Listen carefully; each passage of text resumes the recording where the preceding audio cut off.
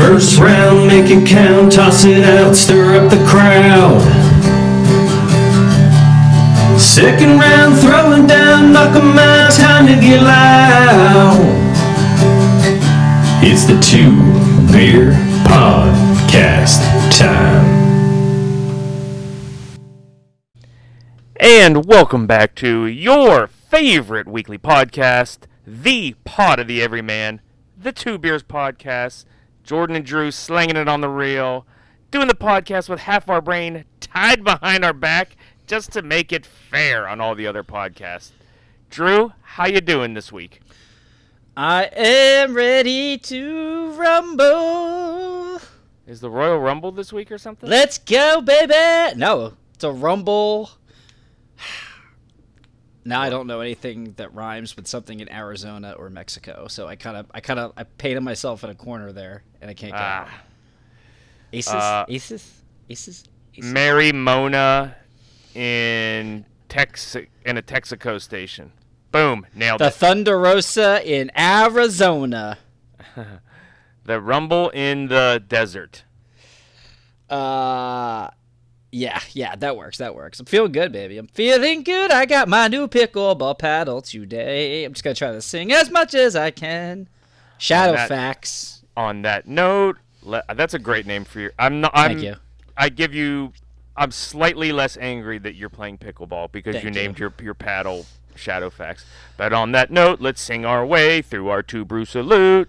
And a three and a two and a one. I have Toppling Goliath. Oh, I'm jealous. Pseudo Soup Pale Ale. I'm jealous of you, Jordan White. Shame on you for not including me in that delicious beverage treat. I'm doing it right now. What are you drinking? Nah, just a lame Heineken Light now. I kind of wish I had a Toppling Goliath. Bullshit. I introduced you to that damn thing. Now you're just rubbing it in my face. Like Gof on prom night. That was goofy. You sound was he like a dog? That guy. He was a dog, right? You sound like that guy waxing. Hey guys, look at the drip. Anyway, Navarrete Valdez. Wait, you know that I got something.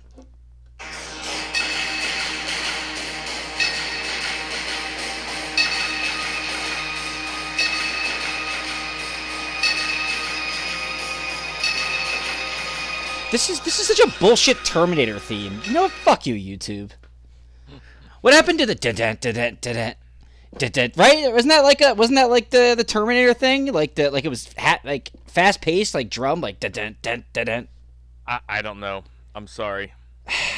El Tormidor is back. El Vaquero, the cowboy. El Terminador, as we call him, the Terminator. Ugh, I'm so pumped. Navarrete versus Oscar Valdez. A fight that was Mexican monsters. Oh yeah, fight that was supposed to happen. Well, I guess that was supposed to be the fight when Navarrete fought Wilson back in February. Valdez gets hurt. Navarrete barely escapes, and then Valdez fights on the Loma Haney undercard, gets a win. And now he's fighting. How nuts is that? He's fighting 3 months later. Yeah. Like almost less than 3. That was May 20th, and he's fighting August 12th, right? Yeah. So less than 3 months. Pretty wild. That's like the only thing that's gonna be more Navarrete. Yeah, the only thing that's gonna be more incredible than that is when Errol Spence fights in 4 months after that ass whooping he got. Bud was on Good Morning America. Did you see that? I saw it. I didn't get to listen to it yet, though. I can't wait. All right. Tale of the tape. Emmanuel Navarrete, El Vaquero, El Tormidor, 37-1 with 31 knockouts. The man is 5'7", weight unknown, age 28. He's an orthodox fighter. And he is the WBO super featherweight champion of the world. 72-inch reach, by the way. I'm sorry. Forgot to mention that. 72-inch reach. His opponent, Oscar Valdez, 31-1, also an orthodox fighter. 5'5.5", 66-inch reach, 32 years old. So Navarrete is going to be giving up 2.5 inches and change in height and 6 inches in reach. Pretty interesting. I'm sorry, I wanted to go. Oh, so almost basic. How many inches in reach do you have? I have Navarrete at 72. And Valdez at 66, right? Yeah. So this is basically same height, but a 6-inch reach difference. Well, I was gonna say this is essential minus a half an inch. This is the same exact disadvantage that he had against Burchelt, just for reference. Oh. Just for reference. Yeah, I did too. I'm world class on this podcast. How do you listen? These guys. They fight one way. They come forward. They box. They throw punches. Valdez has gotten a little bit more. of a counter-puncher style to him since switching to Reynoso. Exactly. Very, camp since being in Camp Canelo. I thought he was a little bit more aggressive in his last fight on the Loma undercard. I don't really care who he was fighting. It was the guy that broke his jaw that one fight. The guy who did he fight? Adam Lopez. Who cares? Yeah, he beat the crap out of that guy, and that guy seemed to enjoy it. It was kind of strange. Yeah. So there's always two questions now with these two guys. Obviously, we're huge Navarrete fans. He's awesome, super exciting. He used to fight every 2 months. He just comes forward. He just throws punches and bunches. His uppercut, outside of AJ, his uppercut might be the nastiest uppercut in boxing. But he doesn't take care of himself. He has no technique doesn't whatsoever. Give a shit about technique. Yeah, whatsoever. Body, weight training. Yeah. Which I got some fun stuff for you on this one before we do the props. And the question going into every fight now, as he's now moved up in weight, right? Because when he had a lot of physical advantages when he was at 122 and 126. He was freakishly large for the smaller for the weight, classes. Which is just incredible how he could even boil down to that weight, given the fact that his walking around weight maybe 180 pounds, maybe 180. Yeah, his walking around weight maybe 50 pounds to fight. Yeah, he made his walking around weight is probably 20 pounds less than us, which is nuts. And he boils down to 130. It's insane. But the question always is tonight the night? Is tonight the night where all of that lack of discipline, lack of fundamentals, lack of technical ability bites him in the ass and he gets the loss? Now, he went down hard. He took some punishment in that Wilson fight, who was a relatively unknown fighter, who was not a last minute. I think he. I don't. 2 weeks. I think he had 2 weeks to prepare. Okay. For Valdez, and he rocked Navarrete. He rocked him a couple times. Yeah. There's the debatable 10 count. Take it for what it is. I think there was a little bit of. I think the ref knew that he missed Navarrete getting hit while he was down, and also he gave him a little leeway when he spit his mouthpiece out.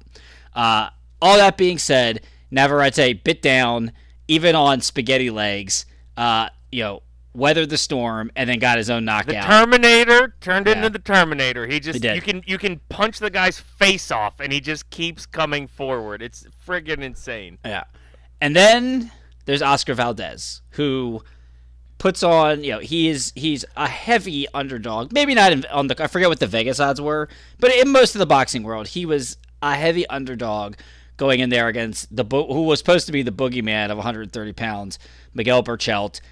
Just a stunning knockout, beatdown. Which, by the way, just side note, going into that fight, he was a heavy underdog, but remember the night before the fight, after the weigh-in, all the money swung. Remember that to Valdez? Because everybody saw how weight trained Burchelt was. Everybody except for me. I'm the only one who didn't see that the weight trained of Burchelt. And And he puts out, he's masterful. One of the scarier knockouts we've had, I think, in the last 3-4 years, to be honest with you. Like, we were all concerned about Miguel Burchell that night. Yeah, like that Junto Nakatani knockout from earlier this year on Maloney, like that's how it was. Yeah, and he was awesome. Everybody was getting excited for him and Shakur. We were starting to get on the bandwagon some. And then he pops. For PED.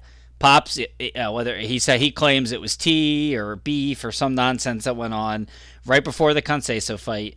He gets the okay to fight, #boxing, and controversial win. I had him. I can't remember if you would. I think you had Valdez winning, right? No, I had Conceição. Oh yeah, we both had by like 3 rounds. Yeah, we both had Conceição winning. Shockingly, the only person, and again, I'm a huge Andre fan, but the only person in a close fight who didn't have the obvious guy winning was Andre Ward. So okay, you give him the mulligan.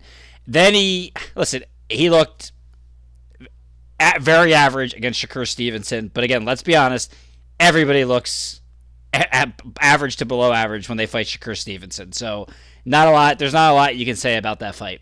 And he looked okay against Lopez. So the real question is who is the real Oscar Valdez? And was his performance against, because pre-Burchell, I mean, he had one loss, excellent fighter, was a world champion at 126 pounds, was moving up to 130. Yep, seized his moment against Burchell. Yeah, and since he's kind of been a little lackluster, so it definitely little up, little down.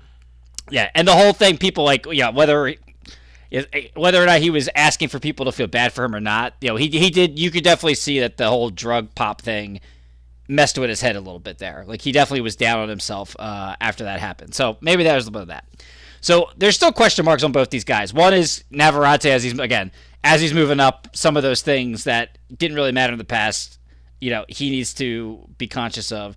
And we just don't know who Oscar Valdez is at this point. So this is I feel like this fight is going to answer a lot of questions, because if Navarrete goes in there and beats a technically sound defensive counterpuncher in Oscar Valdez, who's no slouch, again, he's a 2-weight champion. He's very good. Yeah, he's I agree. A great fighter. Yeah, I agree. This is I hate throwing the word elite around, but yeah, like this is a top level, borderline elite. Yeah, top level. This is the top guy. I forget who the 130 champions. I think it's Navarrete.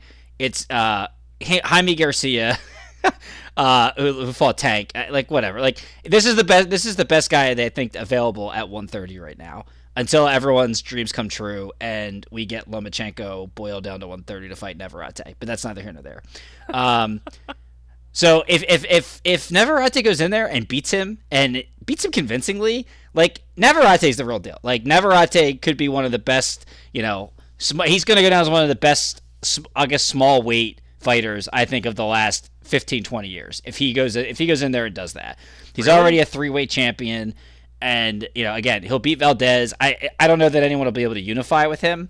And then I think his last test will be when my man Robesi eventually moves up and fights him.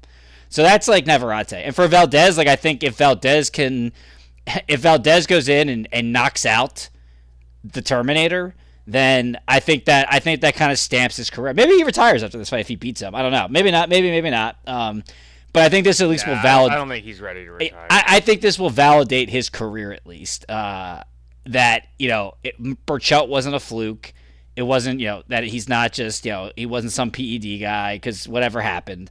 So it's I think this fight answers a lot of questions for both guys. Now if Valdez loses, like, it's not like Valdez is a loser and wasn't a top flight fighter.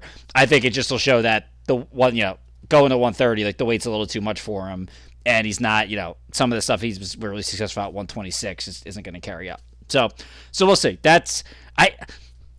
don't really have a break. I think the X's and O's are pretty straightforward. Like, Navarrete's going to do what he does. Like, there's no adjustment. There's no, this is what he should do, what he can't do. Like, he's going to do it. He only does one thing. And Valdez. Did you say the ages? Yeah, 32 and 28. 32 and 28, yeah. Yeah. And then Valdez's style is exactly what it needs to be to fight Navarrete. So And again, Navarrete is just so unorthodox. Yeah. Different angles, throwing on the off counts, throwing flat-footed, always coming forward, always in your face. Yeah. Just the angles are weird, the timing is weird, the spacing and the distance is weird. Yeah. Everything is just awkward because he's got that freakishly long reach for the division. Yeah. It's just he doesn't look mean, but he is mean. Yeah. Like, he's just calm. He just keeps coming. You really get no time to relax or think. Correct. So you got to be on your game plan coming in, and when he's in your face, you have to keep your head about you to stay on your game plan, and you have to know what distance you want to be throwing at before you get in there. Yeah. Because the distance is just going to be screwed up just from Navarrete's bullshit. Like, it's just gonna. You got to know what distance you want to fight at, and you're really not going to be able to keep him at that distance. But you got to know what distance you want to throw at. Like, on the way in, like, what distance do you want to pull the trigger? And I'm interested to see if Valdez can offer any kind of jab to at least negate some of Navarrete coming forward, and then set him up for the power shots to throw at the distance that is most effective for him. That's kind of the only, like, that's what I think Valdez needs to do in order to try to negate some of the awkward gangliness of Navarrete coming at him. Yeah. The one thing that I will say, and I didn't go back and watch Valdez fights, but I think just in general, I don't recall him doing a lot of this. I think the one strategic thing that he should be working on throughout the rounds, early and often, is body work.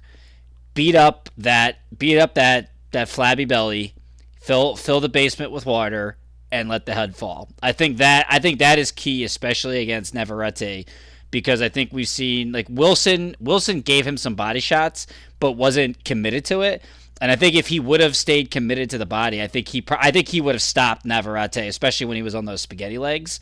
And I think Valdez, kind of having a lower center of gravity, has an advantage to kind of do that. So, that's one thing, and that's very true what you said.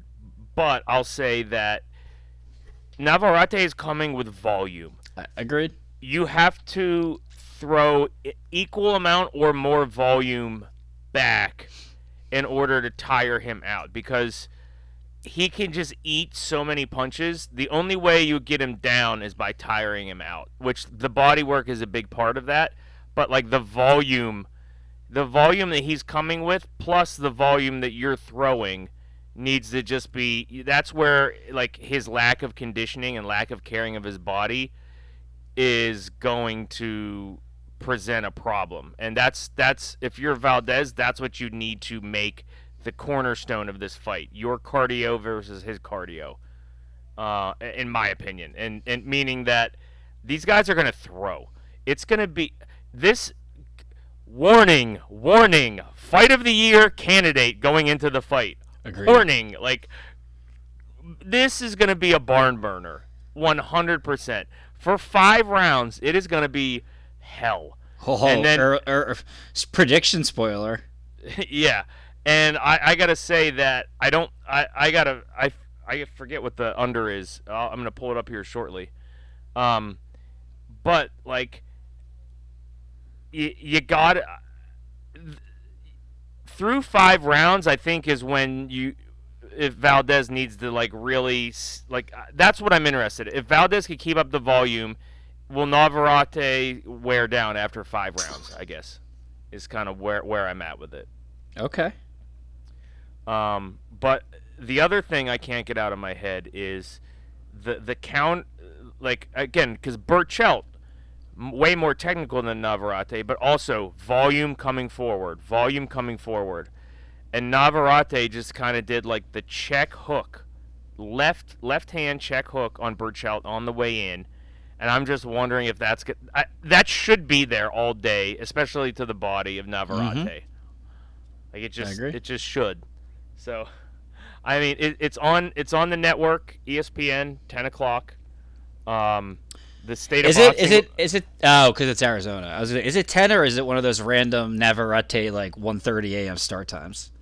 But I think you're right. Yeah. I looked it up. It's 10. It's San Jose is when they have those weird ones. Yeah. Yeah, it's 10 o'clock. Yeah. Yep. I looked it up on ESPN.com. You're so awesome. Yeah. So I'm extremely excited for this fight. It is gonna be. I know. Oh. Every Navarrete fight's fun, but like this one, he's going up against such a good talent that. Yeah. I mean, I don't even know what to expect other than war.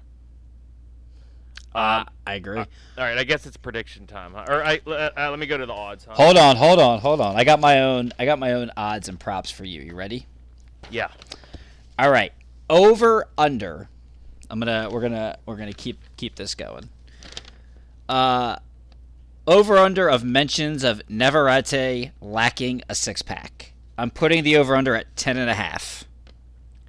Now, are you lumping in all references to his flabby belly or weight? Flabby belly. Weight, no. But flabby belly and any references directly to his belly? Belly. We're being specific with 10.5? Oh man. I mean, Tim Bradley can really get on all one. Combined. It's not just Tim Bradley. We're doing the whole crew. I know, but I'm just are we talking post fight as well? No. We're gonna talk from pre-fight through the fight. Post-fight doesn't count.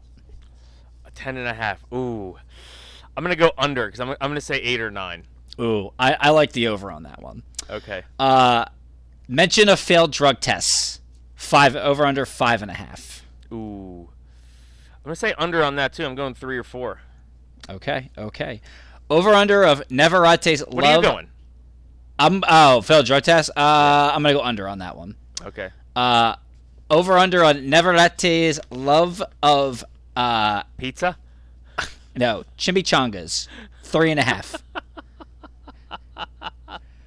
Over. Big over there. Over under on Canelo being suspect and overrated. 3.5.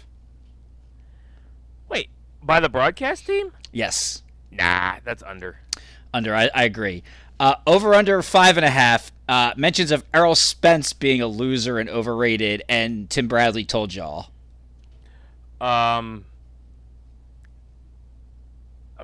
You said 5.5? I'm going over on that one. Including the post fight, definitely over. Love it. Love that. But by the time they get to state of boxing, Timothy Bradley's going to be all over that. Love it.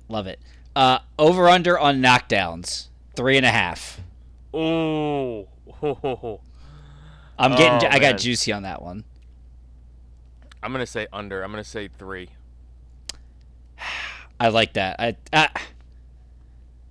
I'm going over. Fuck it, 4. I'm gonna say 4. I'm gonna say 4. And I had one more set at 1.5, but now I can't read my handwriting. Lost Mother Peers? What could that be?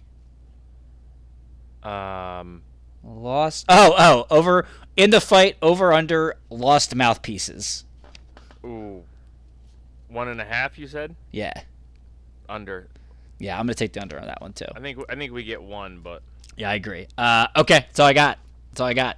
You're up. Let's get to the Vegas odds, as if anybody gives a shit about those. After that. That was good. I like those. You got to keep that up. That was fun. Let's go. All right. Who do you think's favored in this fight? I think Oscar Valdez is favored. Yes, it's a coin flip, but okay. Yes. Minus 165 Valdez, plus 135 Navarrete. Ooh. Very even odds. Okay. Over under. I'm gonna say 8.5. This is gonna blow your mind. 10.5. That's so nuts. The over is minus 250. The under is plus 175. I don't see how this makes it to the 11th round. Like I think both guys need to win by knockout. like that would require Navarrete to stop coming forward at some point. And like if Navarrete keeps coming forward, either Valdez is going to break or he's going to catch him coming in. Like Navarrete like barely survived Liam Wilson. Like I agree. That's they just, I mean, unless they're saying like Valdez just has no knockout power, but like this is set up. Well, I don't. That's just a wild over to me. Agreed. Sounds like we're gonna make some money. Yeah, seriously. Okay. Navarrete by decision plus 340. Navarrete by stoppage plus 350. Draw plus 1400. We've been seeing a lot of plus 1400 draws. I don't know why, but there it is. Yeah, the last draw we got was the last draw we got Charlo Castano. Probably right. Charlo Castano won. Yeah. Right. I can't remember. I don't know. Valdez by decision plus 140. Valdez by stoppage plus 320. So plus 340 decision Navarrete, plus 350 stoppage Navarrete, plus 140 decision Valdez, plus 320 stoppage Valdez. What do you think, bud? Well, I was on such a heater. I was like you with baseball when you got like 72 straight games. Yeah. Like I was just nailing championship fight predictions like crazy. And then last week, or I guess 2 weeks ago, yeah. Man, what a skid. I just hit a skid. 0 for 2 badly. You know, I think Valdez is going to win. I think that he's going to be well trained, and I think they're going to have a really good game plan to attack his body and finally make Navarrete pay just for the lack of technique and just being out of shape. I think this is great matchmaking by Top Rank because it's just a great fight. I just think Valdez comes out on top. I hope my shit the bed streak continues here. Did you say stoppage or? Yeah, I think it'll be like a weird. I don't think it'll be like a brutal knockout like Burchelt. I think it's going to be similar to like the Liam Wilson where Navarrete's out of it and he just the mouthpiece spit in the mouthpiece isn't going to save him. And I envision like kind of like a Raleigh out tank did Raleigh where it was like he was there but he wasn't there and then the ref stops it. I think it's a stoppage on his feet. I think Valdez is just pilot. I think Navarrete goes to the ropes and is just like can't fight back, and he's like covering up. And I agree. Valdez. You like Valdez? Oh God, yeah. We're both picking against El Termidor. Last podcast ever for the Two Beers podcast. I'm saying hell is frozen over. I know. I'm saying 8th round. Yeah, I just think it's a bad style for. Listen, I'm rooting for Navarrete. I would love for nothing else than. And if Navarrete wins, it will be by stoppage. I'm pretty sure. Yeah. I would love for nothing else for Navarrete to come out fight night, take off his shirt, and for all of us to just go, "Holy shit! Look at that 10-pack." and maybe even if it's because he went and got that rock like ab surgery and got the pack or the Oscar De La Hoya spray painted on something. Yeah, anything. Even if he just comes out in like a 6-pack T-shirt, it'd be great to see. I think against a guy like by Valdez, it's finally going to catch up to him. But my dream, an awesome scenario would be Navarrete wins this fight. Even if we don't get Lomachenko doesn't come down, the dude's always posting boxing videos. I'd still love to see Burchelt Navarrete. I'd still love to see it. I don't know. At 130 pounds. I don't know. Burchelt has looked very injured even after the I agree. Well, he's only had one fight. He's only had one fight since. There's nobody else at 130. I do not want to see him back in the ring. I think either way, it feels like Navarrete has to move up just because of the weight issues, but he just got there. Either of these guys if they could have like a 2-year campaign at this weight, there's a guy coming. There's a guy coming. The monster. In a way. Wow, 130, huh? In there, that's probably where he caps out, right? Like, yeah. And I think it's more likely that we get Robesi in a way than we get in a way versus any of these two guys. I agree. Yeah. But by time we're there. I mean, that'd be fun though. That'd be fun. I mean, because in a way, he's gonna have one more fight at 122.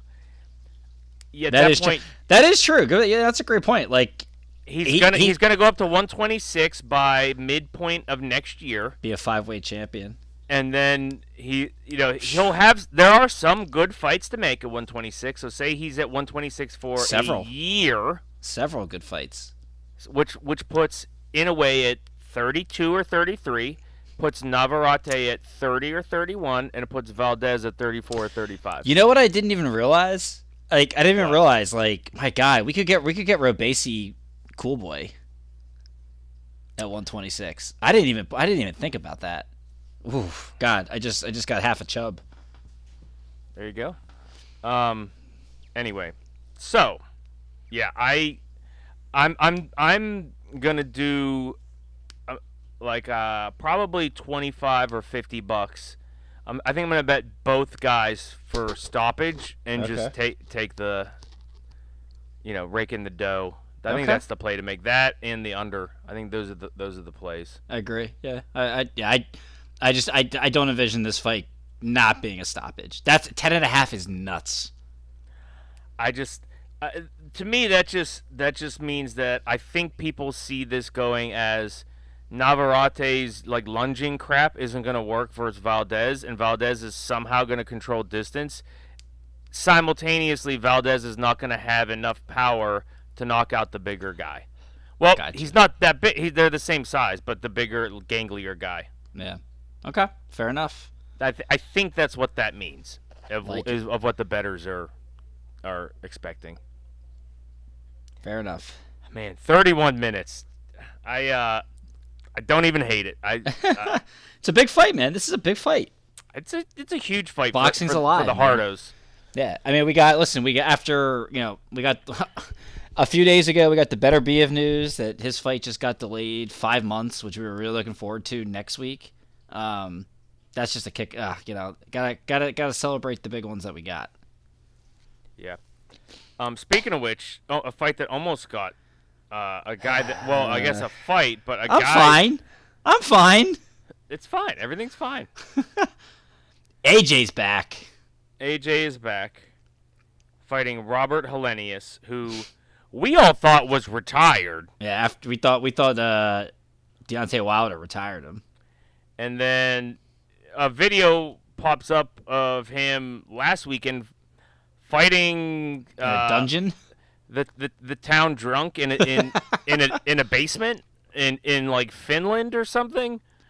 And 1 week you're just brawling guys for beer money, and then next week you're fighting Anthony Joshua in the O2. So pretty wild. Yeah, I'm Dillian White spiking for draw. What a loser. Ah, jeez. Seriously. Yeah. Listen, I may be the sole resident on AJ Island here in the U.S. In the U.S. Oh, sure. In the U.S. You might be. Yeah. Yeah, in the U.S. I really like Joshua. I think he's got the best resume at heavyweight. Yeah, he's taken some L's, but I like Joshua too. You're at the next level. I just really like AJ. Like, I don't fanboy over him like I do. I love Lamp. I love Lamp. It's not just because I'm looking at AJ on my wall. Yeah, so I was pretty bummed when I saw the deal. Although I may be the only owner of an Anthony Joshua Fight Camp History of Violence Joshua White 2 T-shirt that's coming in the mail tomorrow, which is so funny. Yeah, I think for me, what's important is for Joshua to get the win. It'd be impressive if he could get the knockout. Especially if it's true that they're setting up Wilder Joshua in December, which I will pay $300. There's no price that I won't pay for that fight. So it'd be good for Josh. Josh was not gonna get a first round knockout like Wilder, but it'd be good for him to get a KO to really build some intensity for that fight. Rebuild some of that KO. Yeah, I still think that's a top in there. Yeah, that's still a top. Yeah, that's a top 3 heavyweight fight to make in boxing, and still has all the juice. I don't, it sucks that it won't be in London or the U.S. and it's going to be over in Saudi Arabia, but I can't wait. Joshua Fury or Joshua Wilder? Joshua Wilder. Gotcha. Nothing. I don't know what, man. Because again, the PBC stands. Could you again? They could seriously be looking at Spence going down, Charlo going down, and then if Wilder goes down again to quote unquote Euro bum Anthony Joshua, oh my God, man! All that's left to fall is Tank Davis. That's it. And I mean, we're Tank fans, so it's like I don't even want to see that really. But that's it. Like their entire boxing lives are going to be hinging on Tank Davis.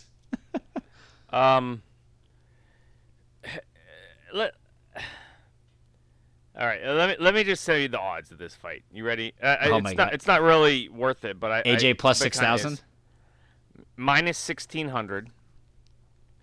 Helenius plus 850. Over under. It's probably 10.5. 5.5. Okay, good. Okay.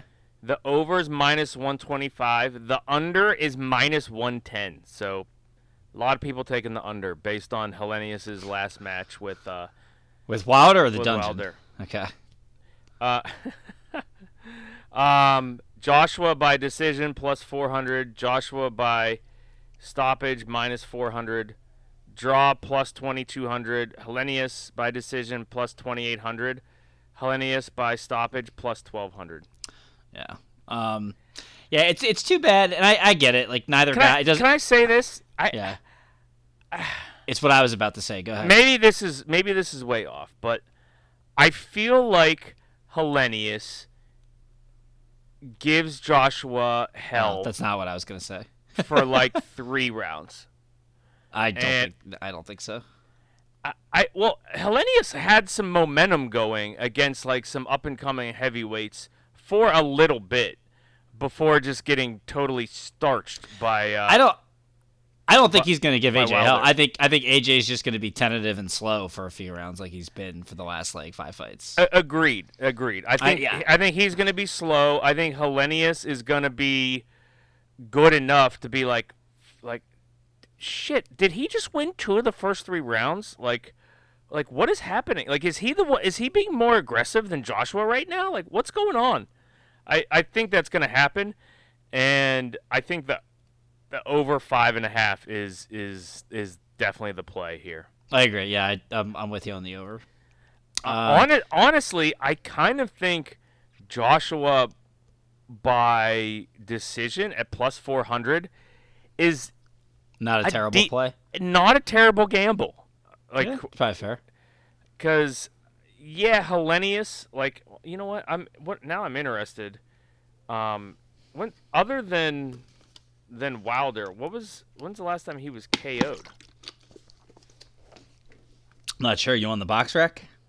Yeah, I'm pulling it up right now. Robert Helenius, the Nordic Nightmare. Is that his nickname? Oh yeah, that's awesome. 39 years old. That is awesome. He was stopped by Gerald Washington in 2019. Okay, who's on the card? Who's on this card? But then Kanaski was. He's been knocked out 3 of his 4 fights, or 3 or 4 losses were KOs. One of them was Wilder. Gerald Washington was 2019, and his loss before that was 2017. Dillian White was a decision. So, yeah. I mean, the guy, he has 32 wins and 21 knockouts. I don't know. I kind of think that this is dude. That was a sanctioned fight. He won last week. He beat Mika Milanen, who was 6-0, and he TKO'd him. I'm well aware of what it was. At first, I thought somebody was. Wait a minute. I thought somebody was posting. Hold on. It was in Opera stage, Olavinlina, Savonlinna. Is that a country? I guess. Savonlinna? Was that in Russia? So it was somewhere in Russia, wasn't it? Savonlinna. Oh, no. See, that is Finland. I told you it was Finland. Savonlinna is in Finland. It was on the border. It's like near the border of Russia.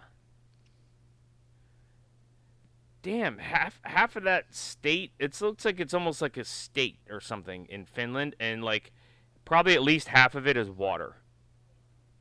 What a wild country that has to be. Pretty wild. I'd like to visit. Cool.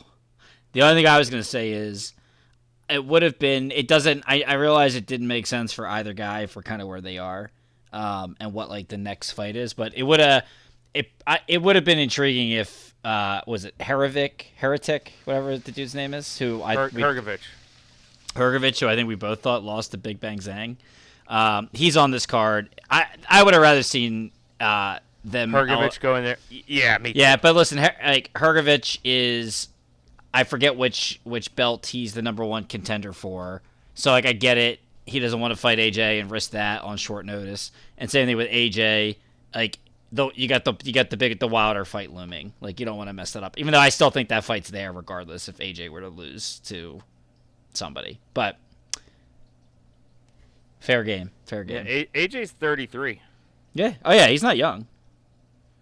He's 6'6", and then I think dude, so many like a lot of is also 6'6". Like a lot of these guys aren't like spring chickens. Like yeah, Tank's 29. Like everyone talks about Tank Davis. Like he's 29 years old. Like these guys, Inoue's 30. Like these guys, a lot of these guys aren't young that like have like. How about this? Helenius's reach is 79. Joshua's reach is 82. Oof. Wow. Pretty nuts. Anyway. Well, that's on DAZN in the middle of the day. I kind of want. I hope I watch that. I hope I'm not doing anything. Yeah, I hope so too. If you want to be part of this podcast. All right, look, let's get to the pound for pound. Yeah, I mean, listen, we have no other sports to talk about except for making fun of sport networks, and maybe do we have NASCAR to talk about? Yeah. Was there a NASCAR? Yes. Okay, yeah. I mean, I totally knew that because you talked about it in the pit stop last week. All right, let's go backwards. Can you do me a favor? What? Can you give me your pound for pound first, and then I'll give mine? Because okay. I'm always self-conscious about mine. Did you actually do yes. yours? Okay. Yes, I did. All right. Yeah. All right. Number one. I'll just go 1 to 10 then. My number one, Bud Crawford. Not going to be a hypocrite. We said on the podcast after the Inoue fight, the only way Bud or Spence was going to be able to top him at number one was if they completely obliterated the other guy, and that's exactly what happened. So I'm a man of my word. That's kind of bad Joker. Yeah. So Bud, I got 1. Inoue 2, 3 Usyk, and by the way, everyone for people that are saying like it's Bud Inoue and then a huge gap between 3. Like, can we put some to quote? I don't know if it was Dame Lame or Lagoof, but like put some respect on Usyk's name. Like, come on, man. Yeah. I've got Canelo at 4. I've got Bivol at 5. I've got Beterbiev at 6, but he may end up with 2 guys on what I call the DMP list. But I did this before the fight got canceled. I got Sugar Shakur at 7. I got Devin the Dream Haney at 8. I did put Tank back in here because of one of my DMPs at 9. And I have Errol Spence dropping to 10. I think he was previously 5 on my list. I got him down to 10. My DMPs are Tyson Fury because he's not a boxer right now with his shenanigans. And I did take Charlo off the list because if you've been inactive for over a year, you don't make. It's my new rule. You don't get on my pound for pound list. Okay. All right. So all right. That's good. I feel good about mine then. Okay. 1 Crawford, 2 Inoue, 3 Usyk. Okay. 4 Canelo. So we got the. So same we're chalk. We're chalk. Chalk through 4. This is where we'd start to differ. I've got Haney at 5. Weak sauce. It's not weak sauce. He's 23 years old, and he's undisputed, and he's taken all the big fights. Granted, maybe he didn't beat Lomachenko. I surely didn't have him beating Lomachenko, but that's fair. You gotta live in reality. And to be fair, you don't put as much weight on the weight classes, moving up the different weight classes as I do. He beat Lomachenko. Lomachenko is like up there for me. Like it's fair. Lomachenko was at the top of his game, not injured, and he freaking beat him. Like sure, which I don't think he did, but yeah, sure.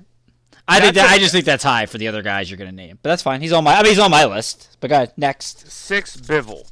Fair. Look, I like Bivol. I think he's very good. But, beating Canelo elevated him from not even being on the top pound for pound to, everybody's top 5. Agreed. I think that's a little heavy. That being said, I do have him at number 6. He's close to being a DMP. 7, I have Tank. Wow! All right. It feels a little high, but we should make sure that we tag Floyd and Leonard Ellerby on our list when I post these. I just look if you're gonna now that was a tailor-made fight for him, but just based on his skill level, I don't know. I put him there. I got it. 8, I have Spence. Okay, so you only dropped him 3 down or 4. Yeah. I mean, he's one loss away from being out, but That's fair. I'm not kicking him out on 1 loss. Yeah, I dropped him all the way to 10 just because he got his ass absolutely kicked. Yeah, that's fine. 9, I have Charlo.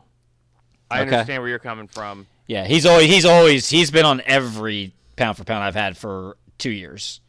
He hasn't fought in a year, so. Shakur, I have 10. Which you let the P test or you let the weight cut go. There we go. So you dropped Fury out of the list. Fury out of the list because he's not a real boxer right now. Nice. Proud of you. And even his matches that he's taking, he's taking the easy route, and Chisora. Sorry, you don't get on the pound for pound by just fighting tomato cans for funsies. Sorry. Now Shakur, I actually think Shakur is on a path in the next year to be up to number 7 and leapfrog Charlo, Spence, Tank, maybe even Bivol or Haney, maybe even get to the top 5. But I'm putting Shakur in there at 10. He's not gonna be there long. He's gonna be rising with every win. Yeah. Wait, did you not have Better Biev? I didn't. No. Oof. And which it was hard to do, but that's another guy who's going to be out almost a year based on injuries. And to me, I need to see Better Bivol in order to put him up there. Because Drew, he hasn't gone up and down weight. Weight. I agree. Not there. Like I said, I stress that on most of mine. So for me, maybe you would bump out Charlo or Spence and put him up there. So wait, 5 guys, but. Who was your 5? 5 Haney, 6 Bivol, 7 Tank, 8 Spence, 9 Charlo, and 10 Shakur. And Haney, look, he's 23 years old, and his resume's insane. Wait, who's 8? Oh, Spence. I disagree with that too, but Loma's Loma's the best name on his resume. That's I don't know. The other I don't know. This isn't a Haney. I don't want to hate on Devin Haney. I think having him at 5 is kind of high. Aggressive. Wait. So who was 9? Who was 9? I'm sorry. Charlo, right? Charlo, yeah. Charlo and then Shakur. All right. Yeah. I'll post that. Yeah. Charlo's best win is Castano, which he got a redo on. Spence got his ass kicked by Crawford. Fair. Tank looks unbeatable. Bivol is probably the best combination of skill and power other than Crawford and Usyk, and in a way, other than the top 3 guys. How do you spell Charlo? Why do I have Canelo above Bivol when Bivol beat Canelo? I think just the overall body work of his career and everything. Where do you have you have Bivol where? 5? I'm at 5, yeah. And Canelo at 4. He moved up. What do you call it? Yeah, again, that's one fight for Bivol though. Like he went from not being on anyone's pound for pound radar to like. That's fair. I just can't do it. That's fair. It's fair, man. But I also don't like myself for having Canelo above Bivol when Bivol beat Canelo. So I'm conflicted on myself. Yeah, and like for me, like it's the way that they won too. Like I feel like Bivol completely swept. Like he made the best fighter in the world look average. Yeah. With Canelo, like again, like the Haney Loma thing, like I don't, again, we can argue who won or lost, doesn't matter, but like he didn't dominate, he didn't do to Loma what we just saw Crawford do to Spence. Yeah, I know. And Bivol. But yeah, that's fair. He's just I agree. He's making fights happen. He's doing what we want guys to do. I'm with. That's fair. That's fair. Like, I don't want to say this. How do I want to say this? You don't have to. First off, you don't have to fucking explain yourself to me. You put on this list who you want to put on this list. I am very excited. I am very interested. I just feel like I'm higher on Haney than most, and I just want to explain myself because we've always been. Like, we have always been Team Haney and defended Haney when people were shitting on him for no reason. Always, just, and we're big Loma fans.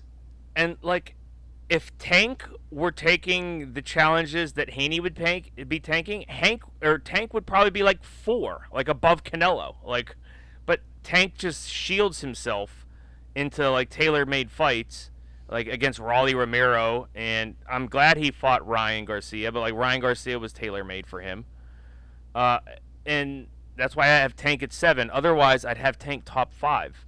Like, but Haney is like, and now he's going after Prograis, like the supposed boogeyman at 140. I'm excited to see. Like Haney's just like, F it, let's just go after the bet, and he's 23. Like, yeah, like he's the same age as Shakur, and look at the fights he's taking. We can argue about Shakur's resume. I think his is sneaky awesome, but that's fine. I agree that Shakur is sneaky awesome. That's why I have him at number 10. But yeah.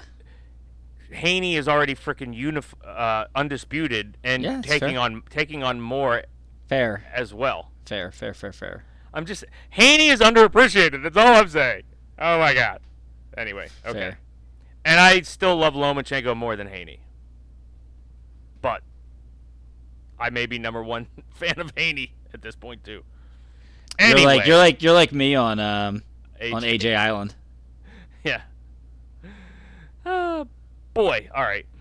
Well, that's it. Pound for pound.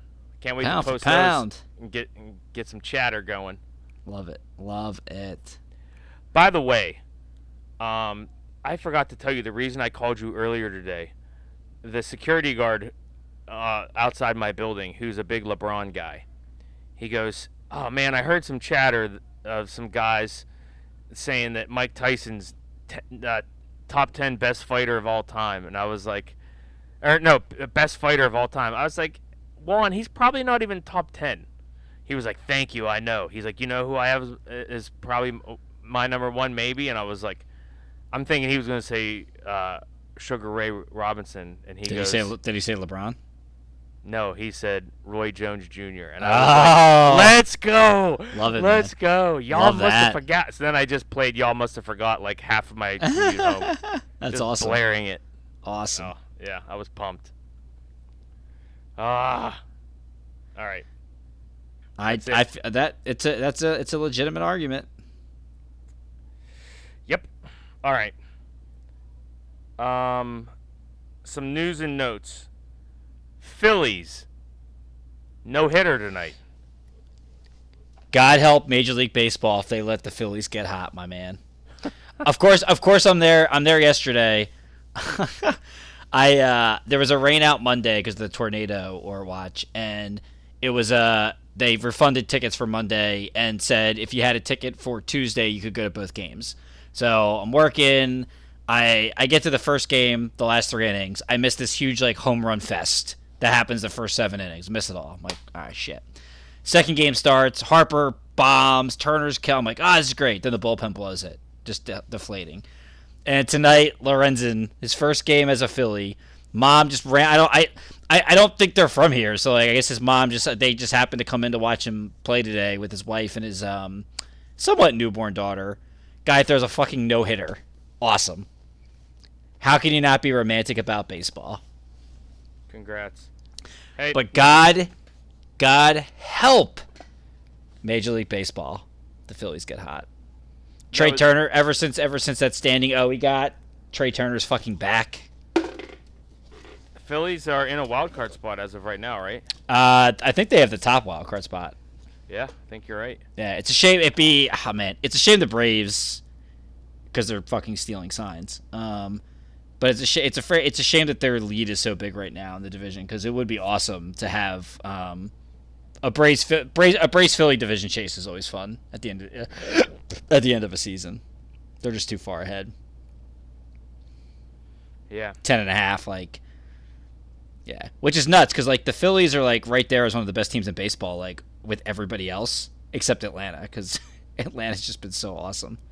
Yeah, I was just looking at the other wild card teams. One of them is the Cubs.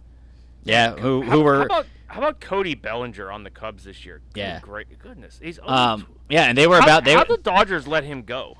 I don't know. I guess because they figured they could only pay so many people. I guess he was crap. He's been crap with them for a couple years. I guess he rediscovered himself.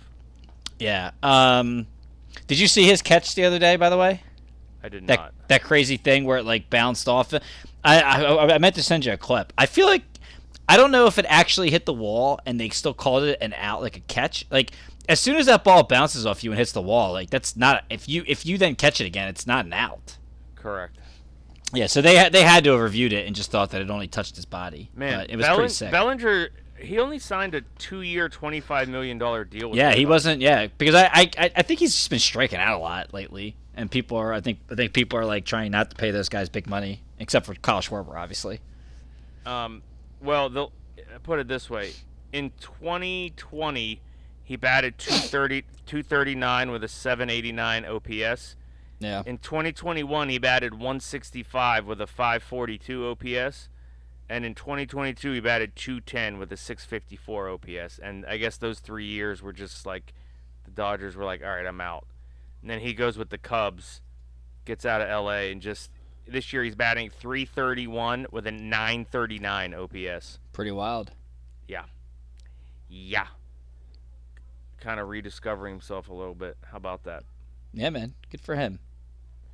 But yeah, the Cubs are currently. Oh, they got Mancini from the Orioles too. God. Yeah, they were about to be sellers, and then they won. Swanson, Ian Happ. Yeah, they won like 9 out of 10. Yeah. And then they became buyers. So. Do they have any good pitchers? Oh, I don't know. Justin Steele. Huh. That's about it. All right. That's us musing on BS on baseball. Love it. Want to talk Colin Cowherd? Yes, but first let me just say Pittsburgh Penguins trade for Erik Karlsson.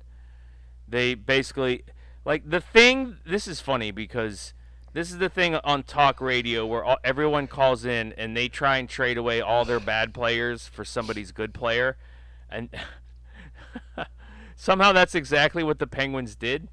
They traded away all the guys who were like overpaid and too slow for the best offensive defenseman in the league who had a 100-point season. Offensively, you want nobody else on the blue line other than this guy. The Penguins now have 2 number 1 defensemen, Erik Karlsson being the shining jewel of offense. Letang, definitely more defensive-minded than Karlsson, but an excellent balance of offense and defense. More of a 50-point a season guy than the Erik Karlsson 100-point a game. I'll put the over-under on points for him next year at about 77 for Erik Karlsson. I think it's just so damn hard to repeat 100. I think if he's close to a point a game again, that'll be excellent. But I just... And again, I at the end of the season, I said it on this podcast I didn't call this or anything, but what I said was like it seems like every season in the off season there are I said young superstars because I was quoting the Panthers getting Kachuk.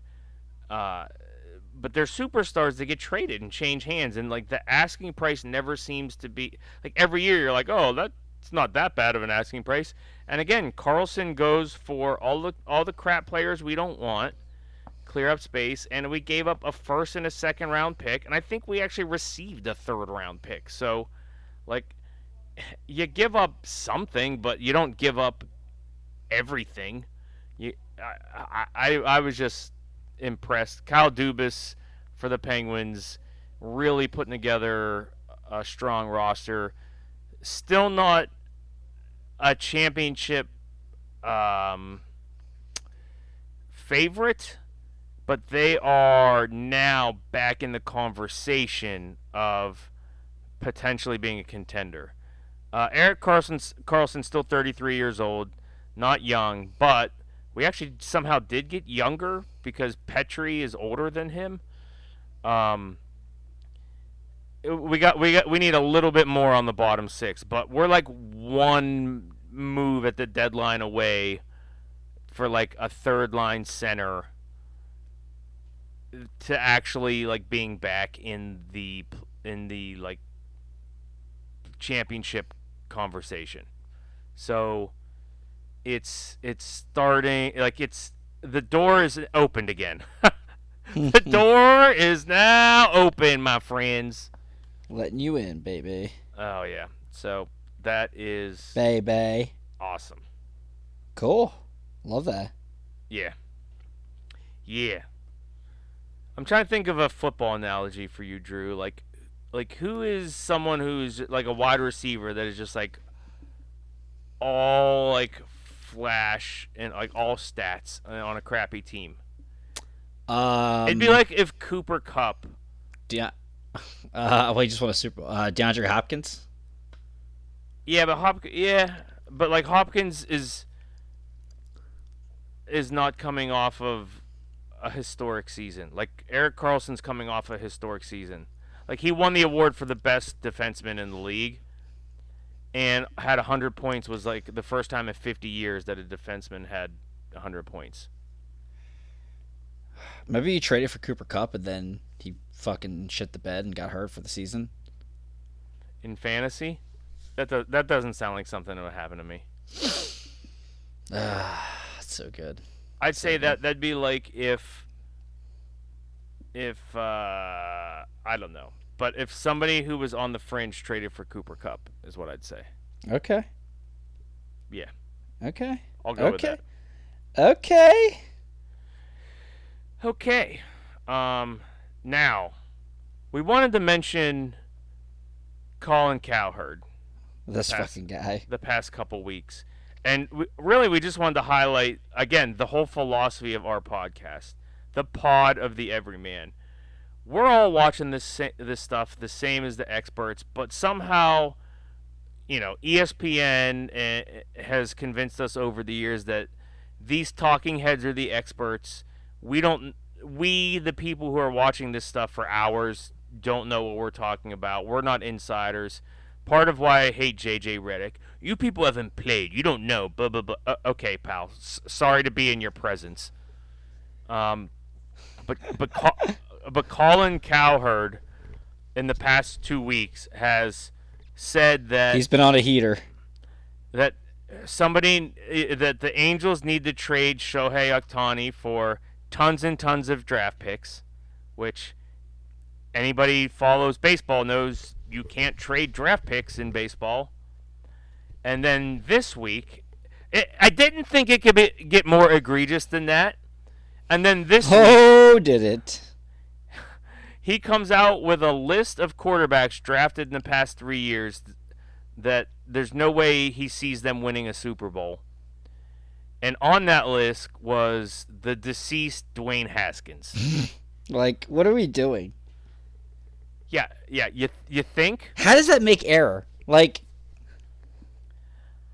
here's a. I also made a list of some quarterbacks that aren't I don't think could win Super Bowls. Oh. Dan Marino, Fran Tarkenton, Dan Fouts, Dante Culpepper, and Dak Prescott. Steve McNair. Oh, Dak Prescott. Oh, unbelievable! I was hoping you enjoyed that burn a little bit more. I did. Sorry, I wanted to get Steve McNair in there. Yeah, it's just like, dude, unbelievable. What do you do? Like these, this is amateur hour. Like, they're just mailing it in at this point. Yeah, just mailing it in. Again, our whole point of our podcast is that you, the everyman, like your opinion is just as valid as anybody's. You sit there and watch hours of this stuff. Hours. Like when Scott Hansen says 7 hours of commercial-free football, like there's many of you that sit there for 7 hours and watch football. Like it's ridiculous. Like not to mention the night games. Like every week you might be watching 13 hours of football, which and Drew, how many Phillies games do you watch? Are you watching every night? Pretty much, yeah. That's what I'm like. NBA, you're watching probably a game a night. NHL, I'm watching not as much, 2 or 3 games. I'm watching all the Penguins games and maybe one other game a week. So, like, we're watching hours of this stuff. Like, I just don't understand how these guys or these talking heads. That's their job. Yeah. Like, can you imagine if we didn't have to go do our 9 to 5, which is actually more like 7 to 7? Like, what? Can you imagine? It'd be over. Like, it's just so disappointing. Yeah. Well, you know what? And Colin Cowherd does. Well, and he cites dead quarterbacks as not being able to win any. Yeah. Like, I thought it was egregious that they have these shows where they don't like challenge anybody, like when they say stupid shit, and then they like don't re-reference it. So like Nick Wright's like the best. FX is just so much losers. I sent you that video. We haven't gotten into a heated LeBron Jordan debate in a while. So I sent that video where Nick Wright, who's like the #1 LeBron media guy, when Durant went there to the Warriors, he's like, terrible mistake. If they meet the Cavs in the finals, they're not beating them. So Durant's never been better than LeBron ever. That's easy for the Cavs. And then the next 3 years, the Warriors beat the shit out of the Cavs, and it's what was he supposed to do? Like, but yet nobody calls him on that shit. It's like what is the purpose of these shows? Like, what are we doing here? Come on, just everyone listen to the Two Beers fucking podcast, right? Oh my god, I'll get your toe by 3:00 with nail polish. Yeah, so just wanted to bring that up because it's just bullcrap, and we're better than that, and this is our side gig, and we're better. It's our side hustle. We're better than you, baby. Can you imagine if we actually had resources like an editor and like stats guy and it'd be crazy. Like somebody who could actually do graphics? I don't even want to think about it. It just makes me sad. All right. So, along the note of Pod of the Everyman and watching a bunch of hours of stuff, I think that brings us to everybody's favorite minute in podcasting. Room, the the NASCAR pit stop. You always say that. In 3, 2, 1, go. Last week we were in. Oh crap! I forget because it was. Start over. Sorry. Hold on. No, don't Jesus, start over. Come on, Colin. Yeah, right. We were in Michigan. I got thrown off because this is the 17th out of 26 races that were affected by weather. So they finished on friggin' Monday again. So I didn't get to see it. Chris Buescher wins. He works for Brad Keselowski, my favorite guy. Second race in a row he wins. We lose again. We are up to minus 44.5 on the season. The season's total tank job at this point. We're bleeding. That was in Michigan.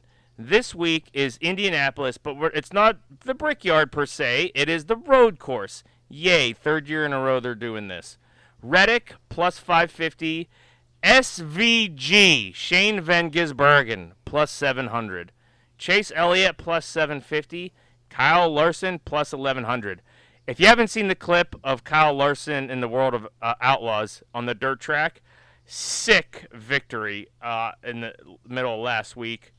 Also, side note, Noah Gragson gets totally deleted and fired for liking a George Floyd meme, of all things. So, yeah, that's NASCAR this week. Sorry, I brain farted on Michigan. Because the damn weather, they finished it on Monday again. I'm like, this guy. Can we race on Sunday and, like, finish it? 17 out of 26. Actually, I think it's 19 out of 26 races.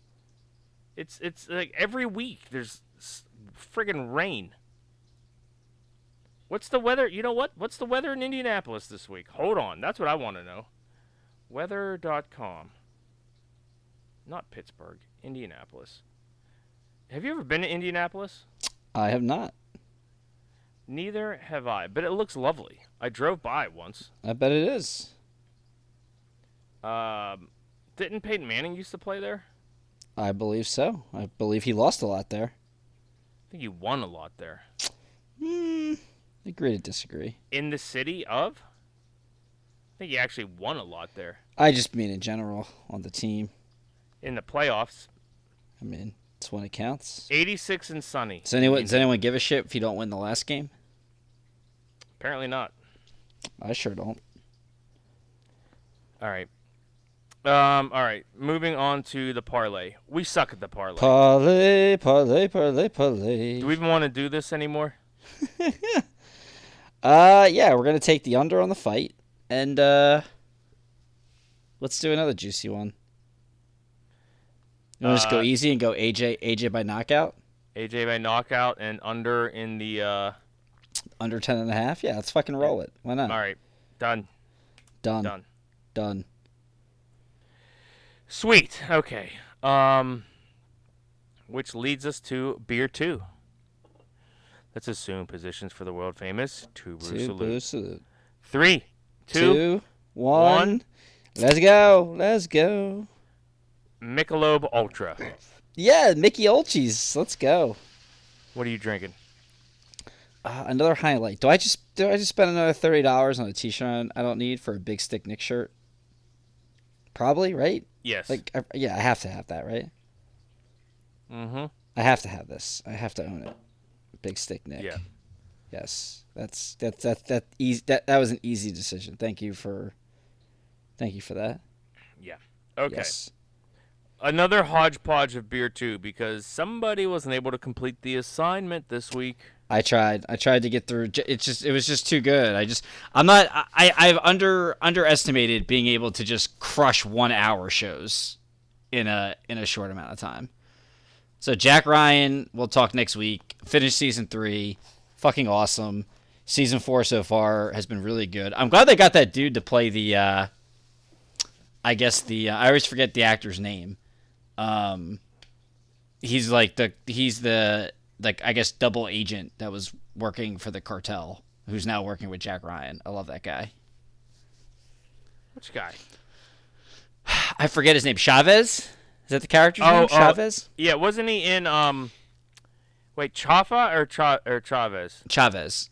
The guy that was in the in Fast and Furious in the couple. He was never in any Fast and the Furious. Oh. Ever. He was small character comedy roles forever, and then he did a couple of serious movies where he may have got nominated. He might have even won an Oscar for something, for some drama. And then he was in Ant-Man, so of course Marvel got their taste. He's really good in this. And like I said, Jack Ryan, season 2 was underwhelming. I really liked season 3 because it was more Jack Ryan's back in the action. Like, they're running around. There's like I don't know. I kind of understood what the end game was because like it wasn't like this hidden like diplomacy stuff and policy thing in the background, even though it kind of was, but it was still like pretty cool. It was definitely a challenge having watched the first 4 episodes back in December, picking it up and trying to remember what the fuck happened. So, and I just decided to just roll with it and not go back and read any synopsis of the first 4 episodes. Yeah, I mentioned it before. Season 3 was excellent. Season 4 I finished. There was a weird transition from episode 4 to episode 5 that, again, I don't know if I fell asleep for a part or I was on my phone for a part, but like I kept rewinding to like try and find the transition and I couldn't find it, so that eventually I just rolled with it. And once you got over that weird transition part where I swear they like skipped over like an explanation. I'll have to figure it out when I get there. Other than that, like it just from there it just kept getting better and better and better, and just the ending with Jack Ryan just basically giving everyone the finger was just great.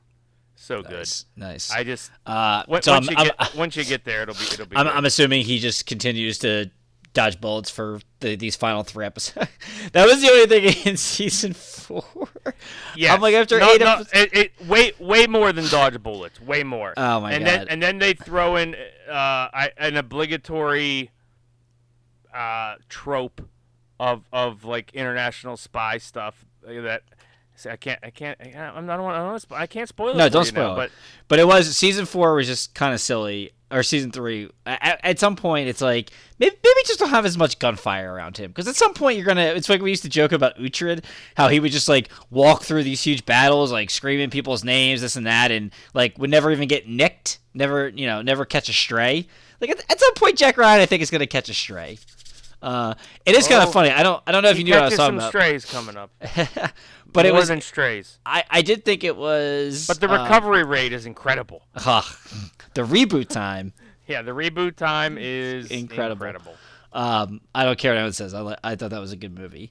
I did think it's funny because like the guy that plays Jack Ryan, John Krasinski, I think is how you say his last name. Like he still kind of does the same like Jim from The Office, like mannerisms and all this stuff, and like, but his voice has gotten like super old sounding. I was trying to text you the other day. Like he sounds like a 50-year-old man now, but he's still doing this like He pulls it off. I don't know how, but he does. Yeah, he's good. I like him. Be curious to see if he actually ever like lands any type of movie career outside of a movie that he writes and directs with his wife. Yeah. So I'm excited for you to finish it, but nice, me too. What else did you want to talk about for beer 2? Since Colin Cowherd's a fraud and just full of shit, figured we'd talk. We have a joint list of just characters, TV shows in general that are just full of shit. I got some rapid fires, some hot takes. Figure we go hot takey. Let's start with characters and movies that are full of shit. No order here. I'm going to start with a recent experience that I had. It was a bad experience. I always do this. I'm always ready to go to bed. 12:45, getting ready my head's going to hit the pillow. But before I shut the TV off, I always just scroll the channels. I'm like, whatever. Like, I know I'm going to bed, but let me just see if something's on. And man, it got me there tonight. Fucking Interstellar on MGM Plus. I knew you were gonna bring this up. Yeah. Like, it's on, and I'm like, everybody loves this fucking movie. Let me just watch it. Let me just watch it, and maybe I'll get it the 5th time around. I sure didn't. You've seen the movie, right? Oh yeah. Do you like this movie? I do. How do you get over the last 30 minutes? Like, aside from the fact, like, listen, you all know, we know I can suspend belief, right? Like, one of my favorite shows is a blind man just fucking ripping people apart with a goddamn, like, fishing rod. I'm I can suspend belief. Disbelief, yeah. Disbelief. I'm sorry, but like, aside from the start of the chicanery, where he enters this black hole, right? The gargantuan, whatever the hell they called it, and the ship that he's in that is made of little materials that are built to withstand traveling in space and different planets and atmospheres. The ship starts to fall apart. Windows are cracking. It's catching on fire. Okay? But he then ejects himself from said ship and is completely safe in just his regular spacesuit, which, by the way, he almost died being exposed to the atmosphere on Matt Damon's planet.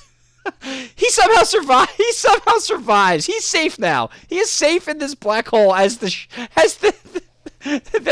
indestructible ship is blowing up. Let's get past that.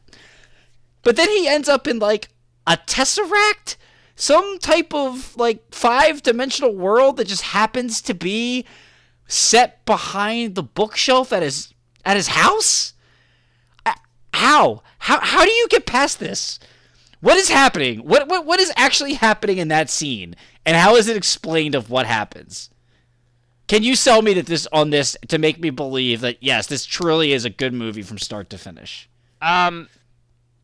No. There's no explanation. How is he there? And then how does he get out of there and then back saved? Or is it just a dream and he's really dead and he just doesn't have the little dreidel thing to spin like Leo in Inception? The explanation is that the black hole is a wormhole where you can basically transport like time travel, and then like you said, the extra dimension is why he's behind the bookshelf and can't be detected because that extra dimension, and that's what happens in the black hole. So that part is based on science, but to your point, how would it be direct, like perfectly, like it's not like he had a DeLorean and he typed in oh God, you ruined it. I was gonna say, like, did him and Doc Brown have a spitball sesh before, like, he took off into space that we didn't talk about? Like punch in like 1984 or whatever and go like to that specific moment. It just like randomly, magically like went to that moment. And the point about I haven't seen it in a while. But I'll just take it for your word where the spaceship like gets ripped to shreds, but he doesn't. Like that doesn't make sense. I mean, unless they got Walker's heat tape somewhere in that ship that we just didn't see. I don't even know that he actually switched the helmet that cracked on Matt Damon. I'm gonna go back and check that film to see if he even switched the helmet that got cracked on Matt Damon's planet that was about to kill him. For God's sakes, I can't get past it because it doesn't make any sense. It just doesn't. That makes no sense. The movie would have been awesome if him sacrificing himself to propel Anne Hathaway to that last planet, if he just dies and like in his before he goes, he finds a way to transmit the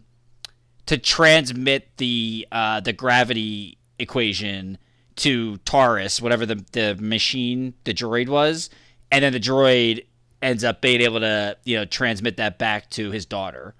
Like that, and then they find the way. Like that actually would have been a very sufficient, awesome thing. I mean, okay, Christopher Nolan wouldn't have got to do his goddamn real-world Tesseract and have us solve the math problem of what happened that I'm still trying to solve fucking 10 years later. But, like, it would have actually made it awesome. So, I don't need to see Matthew McConaughey survive, get in the spaceship, and go travel to be in some weird tryst with Anne Hathaway. Yeah. All right. Point one. All right. Number 2. Back at tanks. I'm rolling with my man Qui-Gon on this one. So who's the comedian that we're always watching with these spoofs? Charlie Hopkins, I believe. Shout out to you, man. We gotta get back to that. The shout out to him. Oh man, good. Charlie Hopkinson. Yeah, good call on the shout out to him. He always says these funny things, and he's so good with Qui-Gon because Qui-Gon basically doesn't know anything that happens from episodes 2 through 9.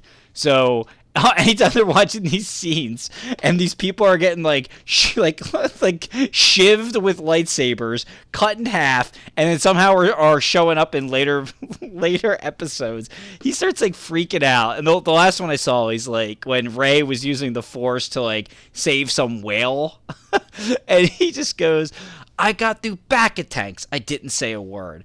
I went through steel bellies and half human, half droids. I didn't make a peep. But using the Force to save is so good." But it got me thinking, like, what have we ever been explained by the Star Wars universe what the bacta tank is? No. And how does it have these miraculous like is this just like a what do you call it? The cryogenic chamber? Wait, no, that's not the word. What's the thing the athletes go in? Yeah, the cryogenic chamber. The cryo chambers. The TO goes in. Like, yeah, like is that like what they're doing? Like how what's the reboot time for these guys? Like why does this thing work? And why does this thing heal all wounds? Does anybody know? No. There's no science explanation behind it. So they've never actually I wish I could you think Casey's awake?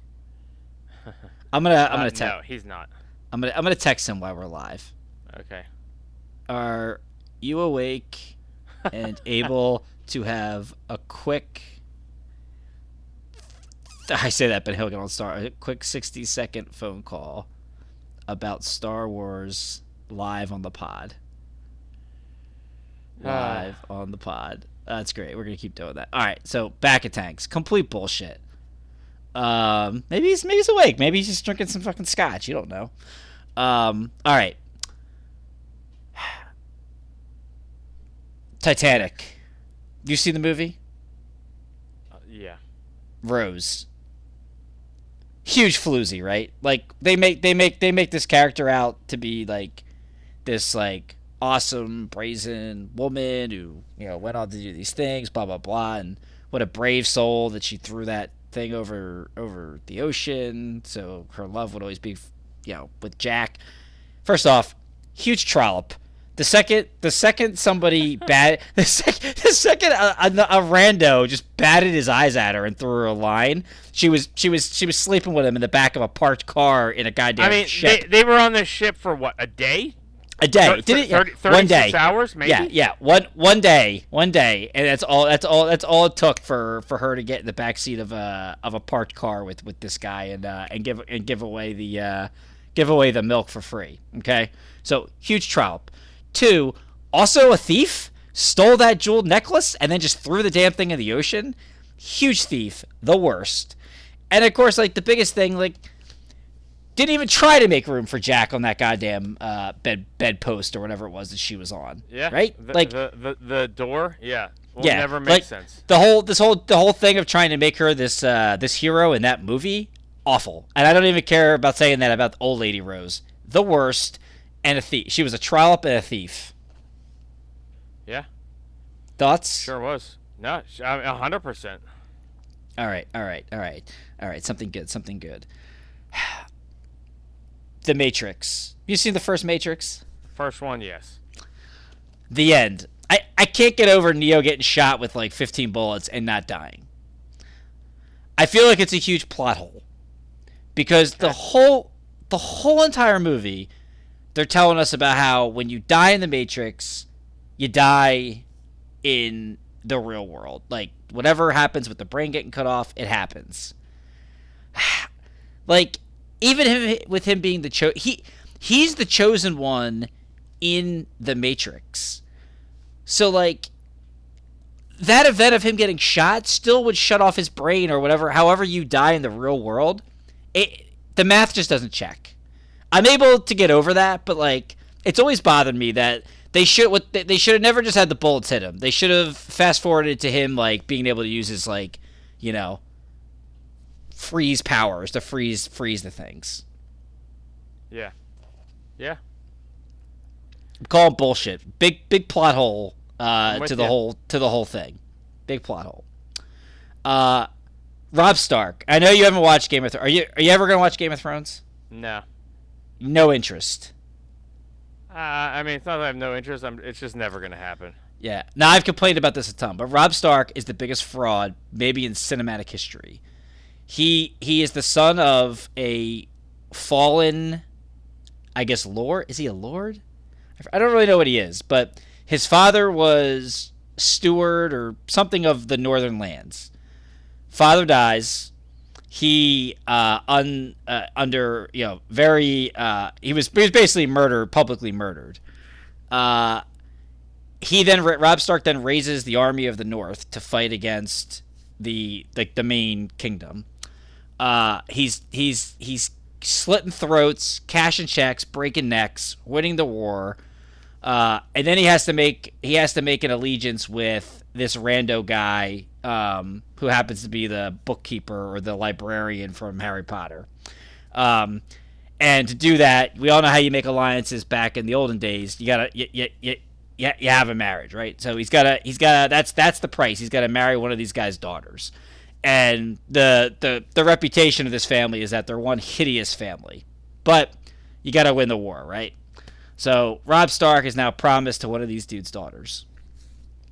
2 battles later, he meets some random nurse on the battlefield.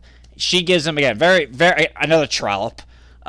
She preaches love and virtue to him, and then 2 days later, she's in the sack with Robb Stark, who then out of nowhere claims that he's going to break his word, not marry the Harry Potter janitor's daughter, and he's going to marry this other woman because he's going to marry for love.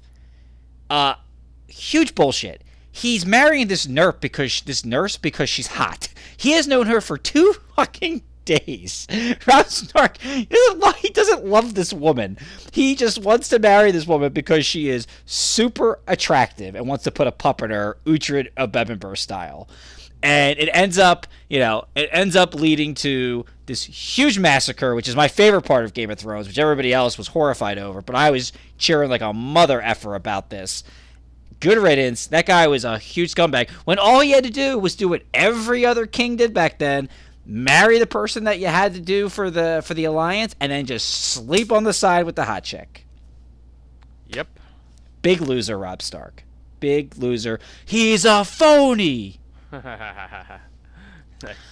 All right, and my last one, which might be the biggest fraud of them on. I was gonna say I'd have you guess, but you wouldn't guess. Brian frickin' Griffin. Really? Listen, he's just the worst person that I know. He constantly hits on his best friend's wife. Peter pays for his food and rescued him from certain death. And how does he repay Peter? He defecates all over his yard and tries to sleep with his wife.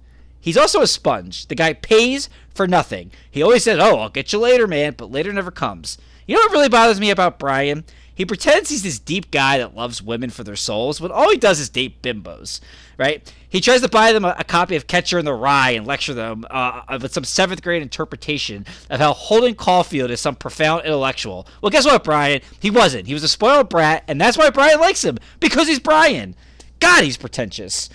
And he deludes himself thinking he's some great writer. The guy can't even spell definite. He also pretends like he's got this textbook liberal agenda, how we need to legalize pot, man, how big business is crushing the underclass, how homeless is a big tragedy in America. Well, what's Brian ever done to help? Has he ever gone to a soup kitchen? Grab a ladle, Brian. He failed college twice, which isn't nearly half as bad as his failure as a father. God doesn't know how that son of his is doing, by the way. And you know what, Jordan? I could forgive all of it, if he wasn't such a bore.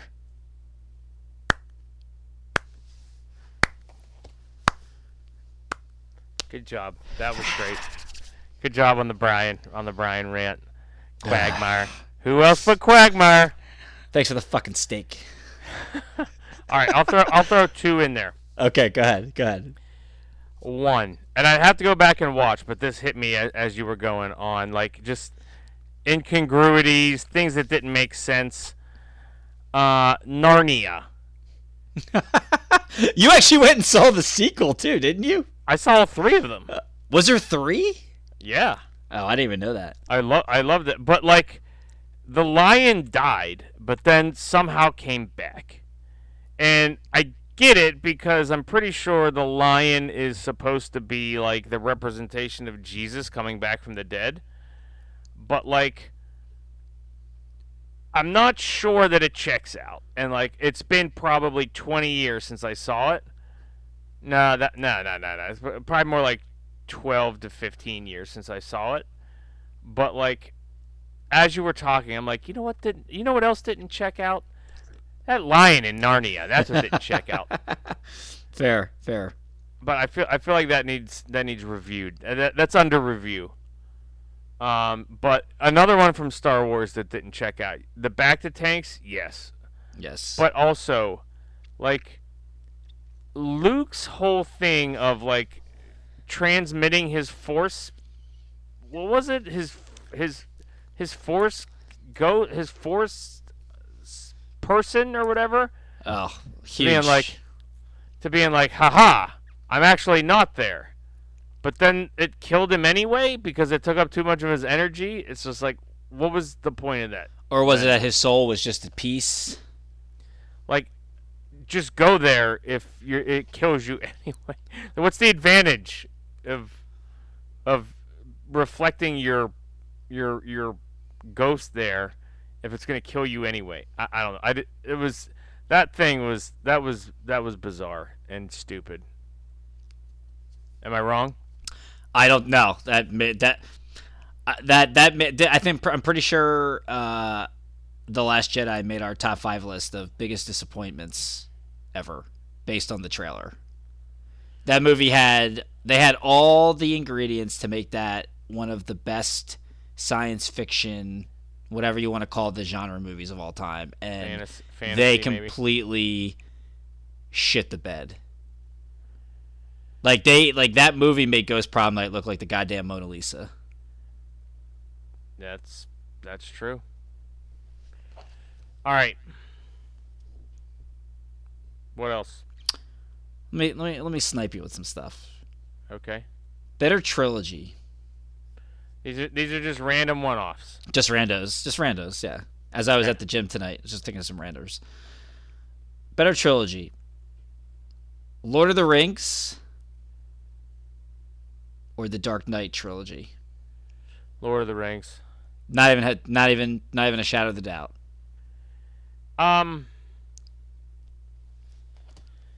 Yeah. Lord of the Rings. Yeah. Look, Dark Knight trilogy is way up there for me. I know, that's why I picked it. It probably doesn't crack the top 5 though. And Lord of the Rings had the only incongruity, which they're starting to explain some in this Amazon series, but like the only thing I need that back in my life so bad. It was so good. The only thing that kind of didn't make sense was at the end why Frodo had to be like, guys, I have to actually go to the islands out across the sea. Like, yeah, that to this day still is never really fully explained. Yeah. Other than that little nitpick, like, there's nothing to nitpick about the whole damn thing. And there's like 10 hours of movies. Yeah. Fair point. Like there's like I thought Christopher Nolan did an awesome job with the Batman Dark Knight series, but there are things to nitpick about there. So to me, that's why there's no hesitation. Do you agree or disagree? I agree. I do agree. I just know Dark Knight's way up there for you, so that's why I picked it. Yeah. Better trilogy. Episodes 1 through 3 of Star Wars or The Hobbit? Ooh. I go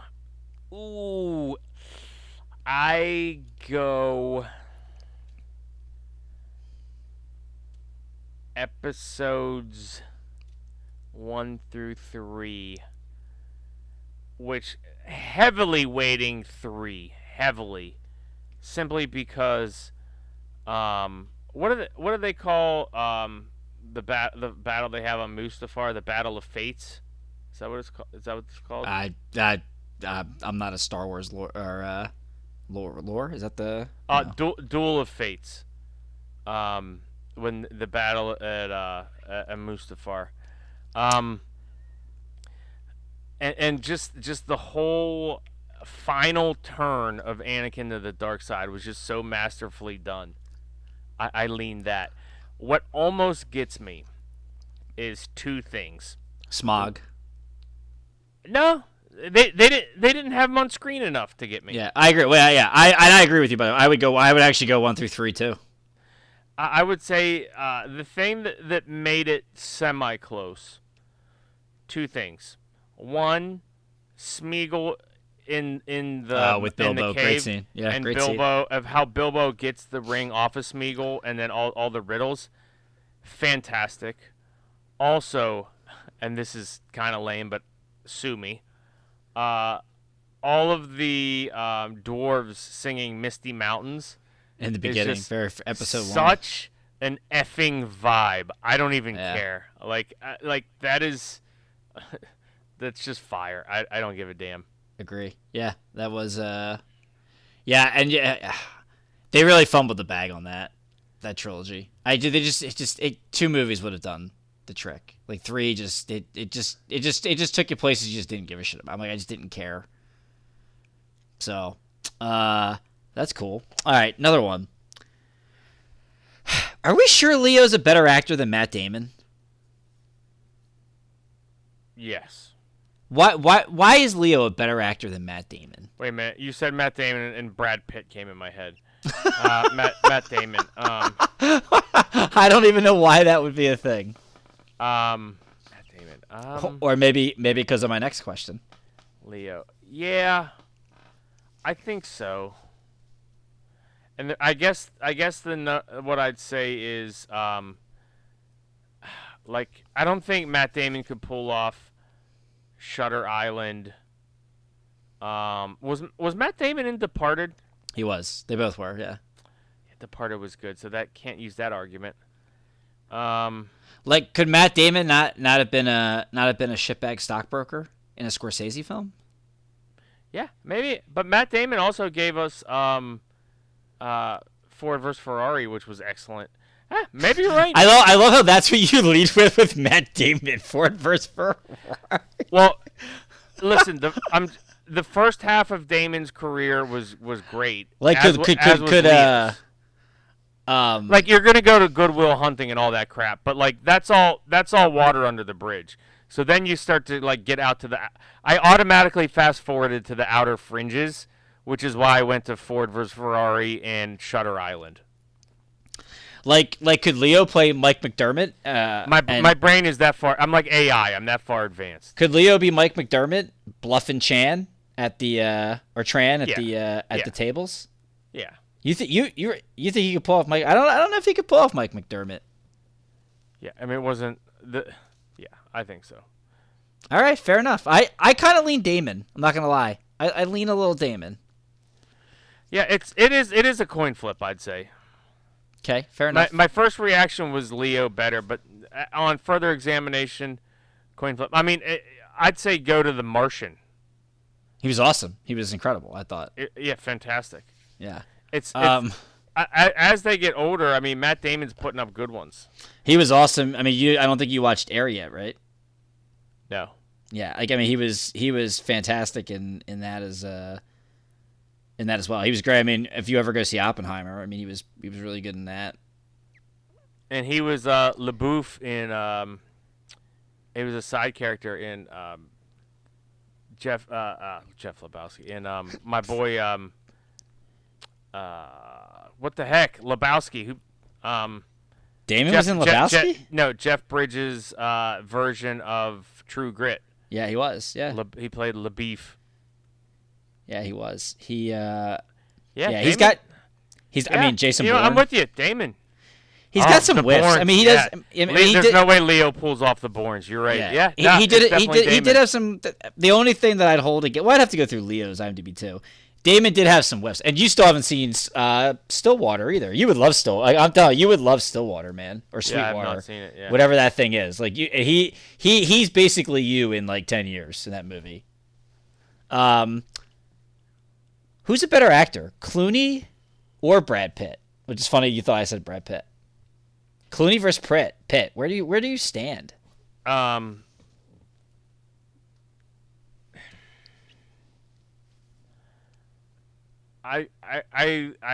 probably lean Brad Pitt. Probably. What do you think? I lean Pitt too, man. Like Clooney, I feel like Clooney just has. I feel like his voice has gotten him. It's just that suave character. Like it's just his like he just has like you take away 007, which is like almost anyone who plays 007 is pretty like it's awesome. It's 007. It's awesome. Like, and you're left with what? Wait, was Clooney 007? No, he's never 007. He was Batman. Fuck. I'm an idiot. No, Daniel Craig was 007, and then Pierce Brosnan. I'm an idiot. Why was I saying 007? Yeah. I don't know. It's late. My brain's fried. I got two more. I'm going Brad Pitt. Another. This isn't going to be a long one. We're going to go 2 hours, and just God, people are going to hate us. All right. I think Pitt. I like Pitt's range more. I think Clooney's just very reliant on the script, and I don't know. I don't know if that didn't make sense, but I lean Pitt as well. Who? Wait. I should have wrote that down. Hold on. All right. Who's the best bad actor between Michael B. Jordan and Keanu Reeves? Why is Michael B. Jordan considered a bad actor? I don't really think he's that great. He in Creed 3, which is on Amazon for free now, you can watch it. Actually, it's on MGM Plus too. He really has some swing and misses trying to be a good actor. Like even the Tom Clancy movie, like it was cool because he was jacked and he was doing that. Like I don't know. He's very his range robotic. His range was very limited. Yeah, robotic's a great word. And like and I compared it to Keanu because Keanu's kind of like got this this cluelessness to him that works in a bunch of his movies. Yeah. That's a good comparison. I think Keanu has at least developed a little bit more of a cult following at this point than Michael B. Jordan. Yeah, I lean Jordan. I think Jordan can do a little bit more than Keanu can. I can't. They just need to do a remake of Speed with Michael B. Jordan, and that'll settle it. I am partial to Constantine, so. Oh my God! And they might make a second one of that piece of shit movie. Oh my God! So good, I love it. Such a whiff. I was listening to the rewatchables on Devil's Advocate today. I was just like, why are you guys even doing this horse shit movie? It was so bad. I love that. I love that movie. Devil's Advocate? No. Constantine. Constantine. Shia LaBeouf was in Constantine, right? Was he? Wasn't he his sidekick in Constantine? IMDb that on my my last one. Who's a better presence actor? Chris Hemsworth, Henry Cavill, or friend of the pod Jason Momoa? Oh, Momoa. I agree. From a presence standpoint, no doubt. Yeah, because even like Cavill is not a good actor. Even in the way I'm not watching The Witcher for his acting range. Like he's just awesome in it. Like it's his presence and just how cool he is as Geralt. But yeah, Momoa, I agree. Like I would go. I mean, I watched that piece of shit Pittsburgh movie, Sweet Girl or Baby Girl, because he was in it. Yeah, you actually liked that movie. I did like it. No, Shia LaBeouf was not in Constantine. Who was his like sidekick? I don't remember him having a sidekick. Are you sure? He had like a little buddy that like helped him with his mission. Yeah, he was in that. He 100% was, dude. I just looked at it. It didn't say it. Yeah, he's the third listed person on here under Rachel Weisz or whatever. I know. I went to Shia LaBeouf's personal, and it wasn't. How did I? Oh, there it is, right there. I missed it. Oh man, Shia LaBeouf, he had a little heater run, and then he went crazy. Yeah. So that was fun. That's all I got. Those are my my snipes. Good. I got one for you. Oh, I like it. What do you got? Better random character. You have Admiral Akbar, who everybody quotes, or I mean, they quote the one line, but go ahead. Or Theoden. That's what you came up with in the 25 minutes I've been doing this. Theoden by a horse's mile. Oh man, Admiral Akbar is so good though. Wouldn't Wormtongue be like the comparison there? No, Admiral Akbar was a good guy. I'm just saying, but like Theoden had like a very major role, was on the screen, like Akbar is like a Dion Waiters per 36 guy. All right, second side. You got to redeem yourself after that. That was terrible. That was bad. Shame on you. Okay. We're going with better crazy Shia LaBeouf movie. Holes or Disturbia? Oh, Disturbia. Oh yeah. That shit'll freak you out and have you up till like 3 a.m. Better role of dang it, I forget the guy's name. Who's one of the guys that's always in all the Adam Sandler movies? Oh, I did have one more for you. Oh, well, there's like 5 guys. The guy We Suck Again. He played the Jesus. Oh, I don't what the fuck is his name? Oh, this is awesome. I can't believe this. Wait, let me look up John Turturro. Yeah, John Turturro. Him or who? So better John Turturro cameo, not in an Adam Sandler movie. Did Jesus or the guy from Rear Window that said "You stole my story"? First off, it's Secret Window, not Rear Window. Secret Window. It was a remake of Rear Window. Oof. I'm gonna go Secret Window. He was terrifying in that. Sure was, absolutely terrifying. Oh man, that's a sleeper Johnny Depp movie. Yep. And that blonde got. Well, no, actually, she didn't have a sex scene with Johnny Depp in there, but she got nailed by Vigo in that one where he's the mob brother that like disappeared. What was that? Remember that one? Was that A History of Violence? Is that what that movie was called? Yeah. With Vigo? Yeah, she got real I was going to wild. bring that up because you said History of Violence with AJ Shirt, yeah. Yeah. Yeah, she got crushed in that cheerleader outfit. Blondes that just faded and went nowhere. Don't say what's Alicia your preference? Silverstone. No. Keira Knightley after the Pirates movies. Is that true though? And there's 3 of them. Keira Knightley, Adam Sandler's wife after Dodgeball.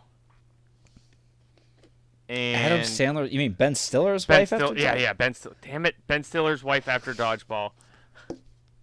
And the chick from She's Out of My League.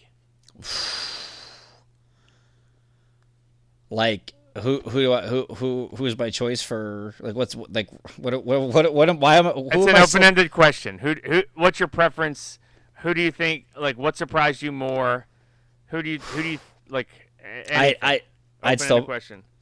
Oh man, that's tough. Alice Eve is tough. I probably would still lean Keira just because she's got the accent.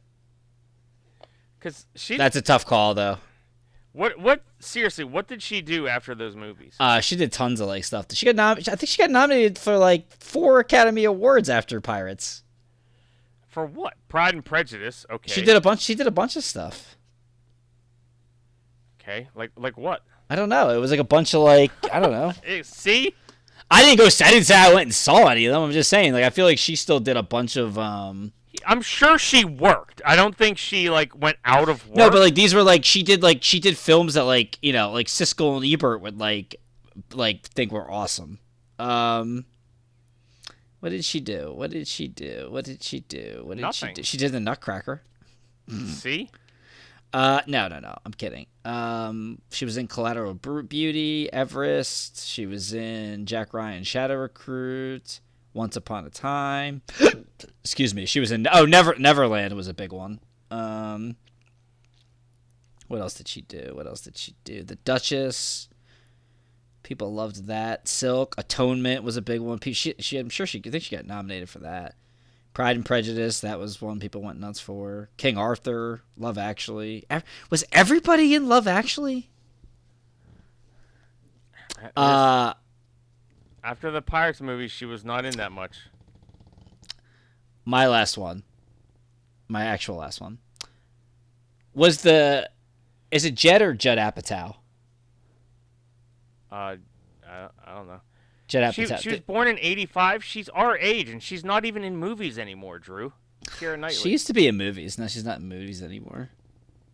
She's got a great tooth to gum ratio, too. Why is she not working? It's a good call. I know it is. She's got all that advertising money from that like cologne or perfume thing or Dewar or whatever it is she does. Is the Judd Apatow movie library plus like his like acting crew, like, are they overrated? So that's like Seth, Franco, Rudd, Jonah Hill, the dude from She's Out of My League would be in there, Jay Baruchel, like. And so outside of let's take Superbad out of it. Did he do 40-Year-Old Virgin? Hold on. Let me. Shit. Are they overrated? No, I think they're appropriately rated. I think it's very formulaic what they go for. Yeah, I was thinking that the other day. I'm like, is that whole thing overrated? I mean, outside of Superbad, like I don't really quote like a ton. I don't know. Like there's not a lot of ones that are of his. I think that I'm on that I'd be like, yeah, this one's good. Actually, I don't even think Superbad's not even his. That's Did Jonah Hill direct that? Did I read that right? All right, 40-year-old Virgin. Seth Rogen wrote it, and Evan Goldberg. That's all I got. We can wrap on that. Heavyweights. I did Heavyweights. Anchorman. Pineapple Express. Is that Apatow? Walk Hard. Kicking and Screaming. Step Brothers. What are you referencing? What, the best Ferrell movie? No, I just said Judd Apatow movies. Oh, there's no way. He had to have like small involvement in some of those. Oh, I don't know. I just All right, last one. Okay. What's Ferrell's best character? I mean, it's hard to say. Ron Burgundy's pretty far-reaching in its like cultural influence. But are you asking my favorite or just? I'm asking you personally. Like, what's your favorite burger? Or maybe that answers the question. What's your favorite Ferrell? You can't ask me that on the spot. I'm asking on the spot. You got 3 minutes. We're going 2 hours and then we're done.